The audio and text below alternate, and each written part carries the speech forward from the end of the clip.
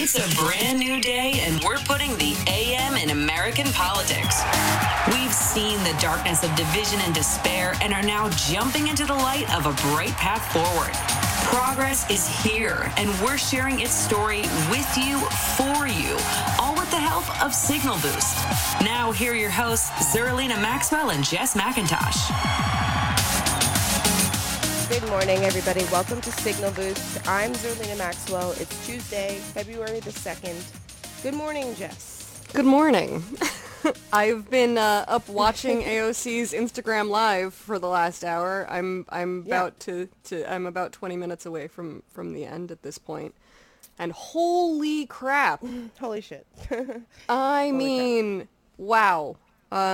Yeah, this is required viewing. All of her Instagram Lives are, but this, like, if you want to know about our democracy and the state of it right now, you will go to Representative Ocasio-Cortez's Instagram Live and you will watch her video about the week of the insurrection at the Capitol.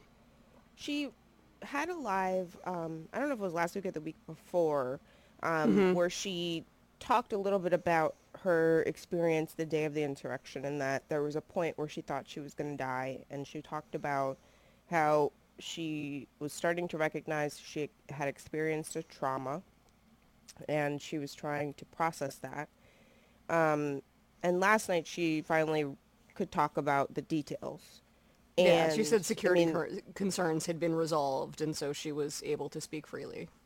Yes, and it is required viewing, not just because of the firsthand account of just how horrifying that day was for her in particular, but also because she talked about how she's a survivor of sexual assault, and I don't believe she had revealed that previously. No, she said only a handful of people in her closest circle knew. And so when you are already a survivor of something and you experienced another trauma, she talked about the compound effect. And I, as somebody who has experienced trauma and, you add traumas on top of that, I deeply empathize and can relate to that. And I know that we have some clips, so let's play the clip that we have of her talking about what happened, because the first-hand account is important for everybody to hear. I recommend watching the entire thing. Seriously. But let's listen to a clip of Alexandria Ocasio-Cortez on Instagram Live last night, talking about what happened on January 6th to her personally, first-hand account. If you are learning things about me in the course of this live that you didn't know before,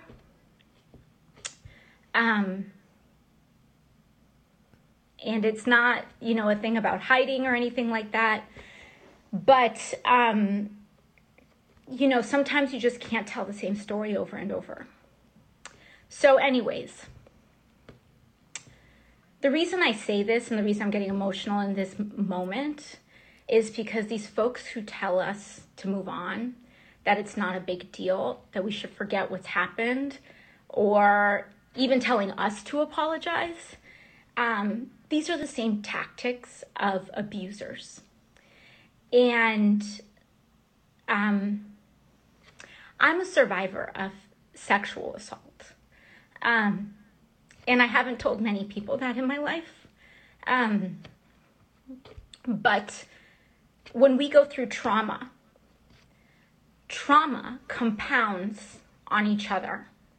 And so whether you had a negligent or, a neglectful parent, or whether you had someone who was verbally abusive to you, whether you are a survivor of abuse, whether you experience any sort of trauma in your life, small to large, these episodes can compound on one another.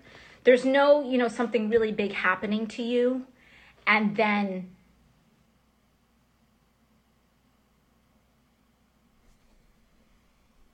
Did the clip cut off? Oh, I think it ended right there. Yeah. She goes on to just talk about how when she finally did get to safety, and there's we have part of Katie Porter also, her account, because where Alexandria Ocasio-Cortez ended up going was basically running from her office, knocking on Katie Porter's door because she didn't feel safe going to the building that she was directed to go to, because she wasn't actually directed to a particular room, Right. which is very weird. That is weird. And so as she's sort of going through Katie Porter's office looking for a place to hide, she's experiencing, she's traumatized. I mean, she's literally like, I need flat shoes so I can run for my life. When she talks about in the live about hiding behind the bathroom door, the hinge of the bathroom door. Do we have that clip? Play it. Yeah, we do. We can play that clip. Let's play that. Like, I'm here, and the bathroom door starts going like this. Like, the bathroom door is behind me, or rather in front of me, opening. And I'm like this, and the door hinges right here. And I just hear, where is she? Where is she? And this was the moment where I thought everything was over.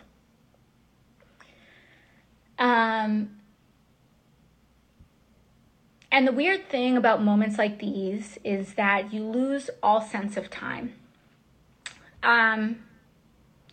In retrospect, maybe it was 4 seconds, maybe it was 5 seconds, maybe it was 10 seconds, maybe it was 1 second, I don't know. It felt like my brain was able to have so many thoughts in that moment, between these screams and these yells of, where is she? Where is she?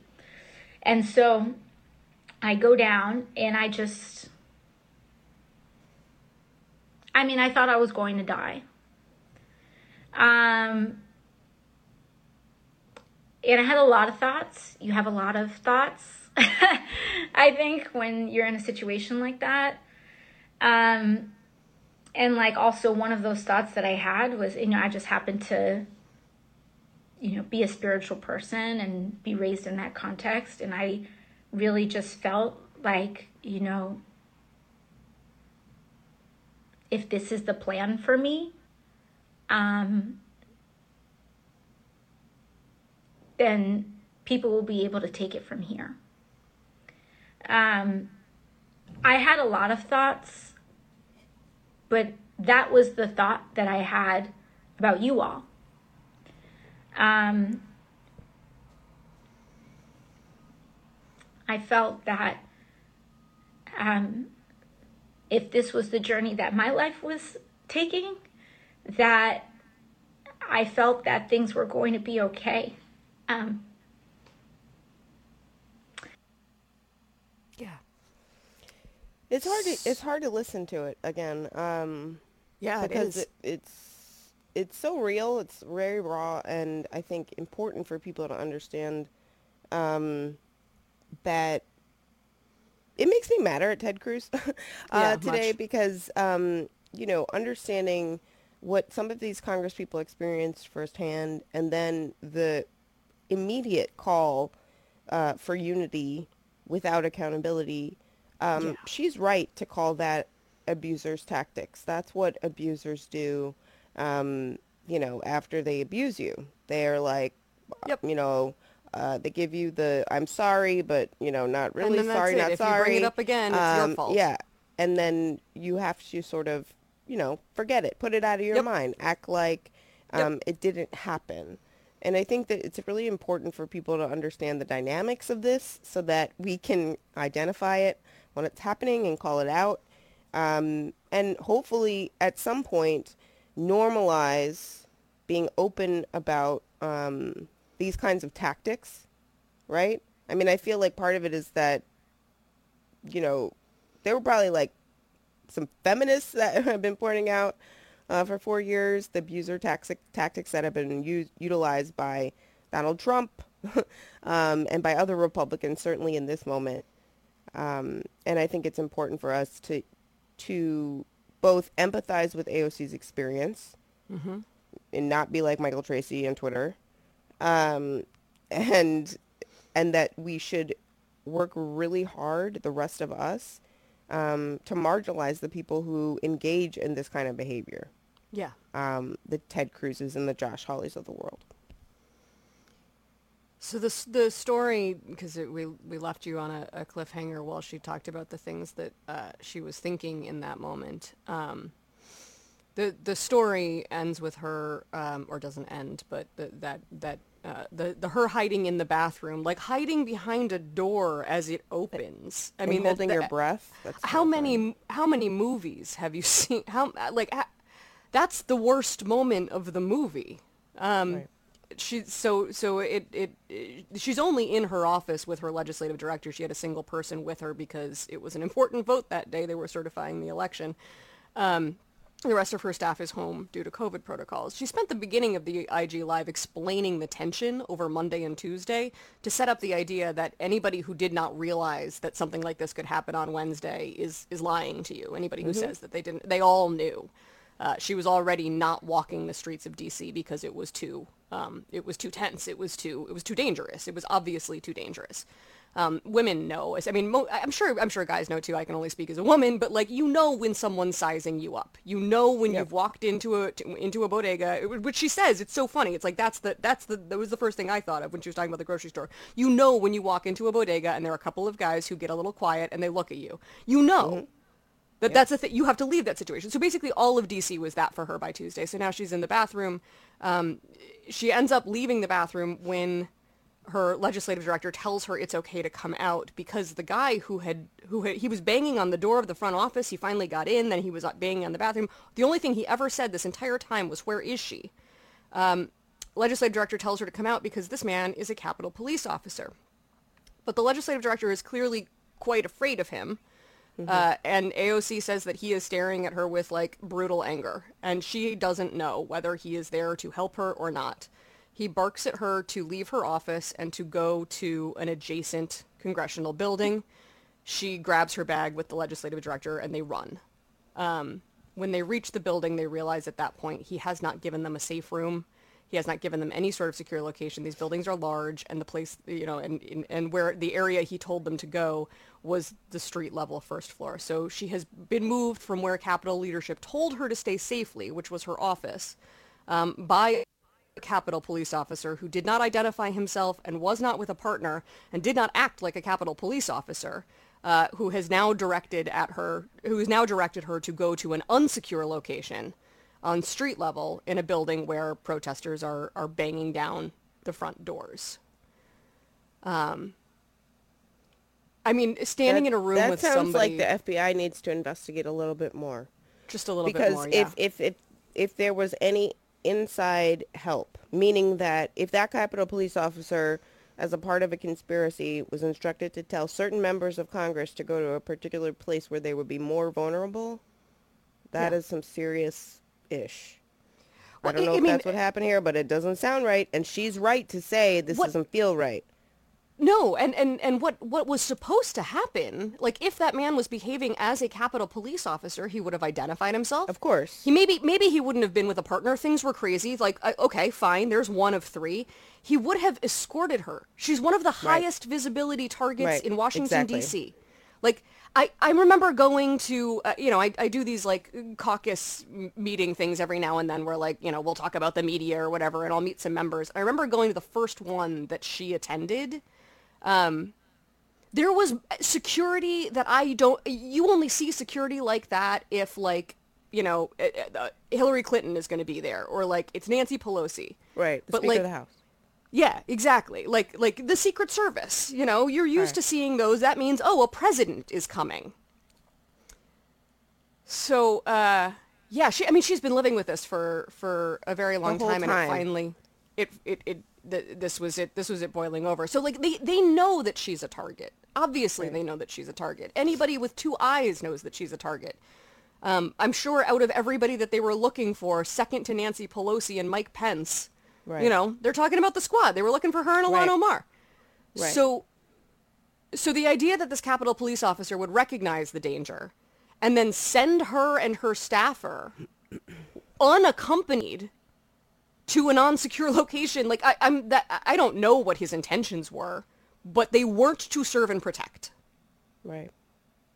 There is no way that adds up to him doing that job. Right. The right way. It was the opposite of that job. She was in a secure location. She was where Capitol Police leadership had told all members to be. And that man came in, terrorized her and her legislature. And I'm saying terrorized because when you're hiding behind a bathroom door, sliding down the wall, thinking you're going to die, you're being terrorized. That man came in and terrorized them and then sent them unaccompanied to a more dangerous location. I am shaking with fury right now.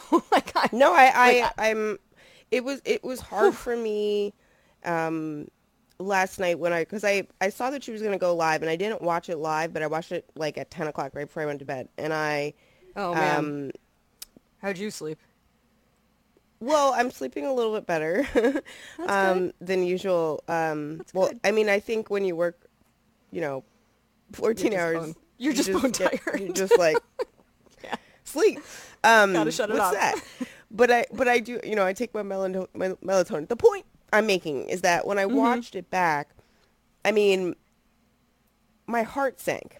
First of all, I don't know how I know this, but oftentimes, because I'm a survivor, I can look at somebody and I can tell sometimes. Not all the time. But there's a difference in your eyes. I don't know what it is. And when she said she was a survivor of sexual assault, my heart sank because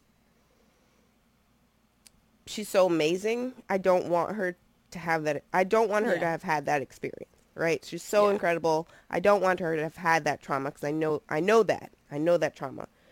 But at the same time, it didn't surprise me because there are a lot of things about how she talks about issues, about how she sees the world that just, one, remind me of myself sometimes, and remind me of you sometimes. Just the way, I mean, she's a feminist. Just like, it's like she talks how we talk and how my friends talk. But there's always been something about her that, I don't know, and deep down I kind of knew, I think. And one of the things that she also said that stuck out with me was that she talked to Ayanna Pressley, and they have a really close relationship. I mean, there are members of the squad, but and they have, they're a foursome. But she always talks, AOC, about Ayanna Pressley specifically and how important the relationship with Congresswoman Pressley is to her. And Congresswoman Pressley ran her entire campaign for city council in Boston about the protection and safety and trauma of women and girls of color.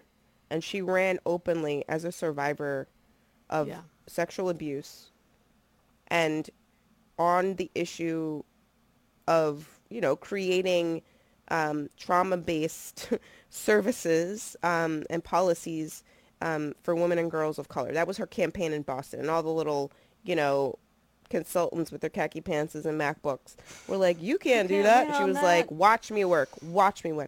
So she goes and wins like by a bazillion points, and then gets reelected. Double digits, seriously. Points. She beats like she beat a 10-term incumbent by double digits. A relatively well-liked 10-term incumbent. Like, he wasn't atrocious. He just wasn't doing very much with the job. And anyway, so I think that really stuck out to me because I know one of the reasons why I love Congresswoman Ayanna Pressley is because of the campaign she ran, and as a survivor, I know how important it is to have survivors in the Congress. I know how important it is to have people with that experience setting policies, because, when the Violence Against Women Act comes up and people get up and give their BS reasons as to why they shouldn't reauthorize it, which is the current situation, by the way, that it's important to have the Ayanna Presleys and the Congresswoman Gwen Moore of Wisconsin's in the Congress, because this is it's an experience for 1 in 5 women. So just count up the women in Congress and divide. You know what I mean? Yeah. And I think the more that we normalize talking about it, particularly because we are post Harvey Weinstein, y'all. Donald Trump's lawyer is the guy who wouldn't prosecute Bill Cosby. Like, that's where we are. That's the world we're living in. We are living deep stewed in the misogyny. But it's important not to let the Ted Cruzes and the Josh Hawleys get away with this. Yeah. Yeah. Because I'm not going to unify with abusers. I'm not No. going to do that. That's the decision that I made for myself as a survivor. I won't allow you at this point to be abusive in any way, shape, or form, like even disrespectful. I've Yeah. had situations since my sexual assault where a man has said something that has made me uncomfortable, and I call it out immediately. Right away. And they get so upset. They're Yeah. so upset. They're like, oh my God, I can't believe you think I would. Yeah. You're being inappropriate, particularly with Yeah. work situations. I mean, we're sort of in this media space where like you've got to like network and make friends and crap. And like I am a very private person. A lot of people don't know anything about me, and like my favorite game is like you don't know if I'm straight or gay because I don't talk about my personal life in a work situation. I love And that Russian site that thought we were married. That was cute. I know it's great. We're partners. It's fine. Yeah. But the thing is like part of the reason is because I never want the lines to be confusing for anybody involved. We are work colleagues. Don't get it twisted. Don't like comment like, oh, like look, ooh, that looks good. No, none of that No, shit. none of that. I'm not the one. Don't come at me with that, you know, the male gaze. Don't do it. I like the male. That's why I button the top button. Blocks Yep. the male gaze. I don't want that kind of energy and leering. I don't want people, you know, looking at me in that particular way because it's traumatizing for me. It re-traumatizes me. I know that about myself. And so when people cross that line, I call that shit out right away. I mean, I make men feel mad uncomfortable around me. They don't even want to touch me half the time because they That's the know. point. Right, exactly. Exactly. That's a feature, not a You bug. shouldn't. You actually if I shouldn't behave be this touching way, me men won't want to touch without me. my permission. Oh my God, imagine that. So for me, it's like, you know, I think it's important for us to normalize this so we can get to a place where, you know, I don't have to, you know, act like every single man could be a threat. Yeah. I don't want to have to act like that. It would be great. I mean, I love the potential for, you know, after the pandemic is over. You know, we've lived through Donald Trump. We've lived through post Harvey Weinstein. You know, 10 years into Tarana Burke's Me Too movement. We are talking about these issues every day. We are being open about these issues. But I would love post pandemic for us to normalize the idea that you don't touch people without their permission. Yeah, I think that's Unless they are excited about it. You Right. should not be going near their person. Enthusiastic consent for all things, including hugs. That's it. Yeah, I just the idea that you have to be so on. I can't handle yelling. That's my thing. Like even a normal. Even the normal sort of like argument that you have with somebody that, you know, you love, like a non-traumatizing argument. The second that voices get raised, that's it. It's like, no, we don't have this conversation now. Like there's a trauma response that it changes you. It makes you a different person. You know, I used to be okay with things that I am no longer okay with. I used to enjoy things that I no longer enjoy. Like it changes you. And I think it gave her that unique lens to be able to explain what was happening to her on the 6th. Yeah. And the idea that you're standing in a room with somebody and you're not sure, like, what their intentions are your body. Like, you don't know, like, whether or not you get out of there is up to them. It's up to somebody else. Like that feeling, that's the thing that sticks. That's the thing that like makes you never okay again. Is that you know what the experience is like it's not up to you whether you get home. Right. It's actually up to somebody else, and that's a horrible, dehumanizing feeling. It's a horrible feeling, and it's the same feeling that causes people to victim blame. It's the same feeling because they want to believe that they would have done something different and they would never feel that way. And I will never be in that situation. It's self-preservation. Right. And the most destabilizing piece when you are sort of recovering from that trauma is the realization when it finally sinks in. Yeah. You have no control over your body. You have no control over what happens to your body. I mean, that's just always true. It is true. In the pandemic, I think a lot of people were like, oh, I have no control. And they were very destabilized. But that is the feeling that you have to like sit with it. And that, for me, the hardest part was the day I realized I would never be the person I was before. Yeah. That I couldn't be that person ever again. That I had to completely readjust and rethink how I exist in the world. That how I exist in the world is completely vulnerable to harm at all times. And that is the truth that you have to start living with. And it's terrifying. That's why, some people never come out of the house again. I get it. Yeah. We'll be back tomorrow with another Signal Boost podcast.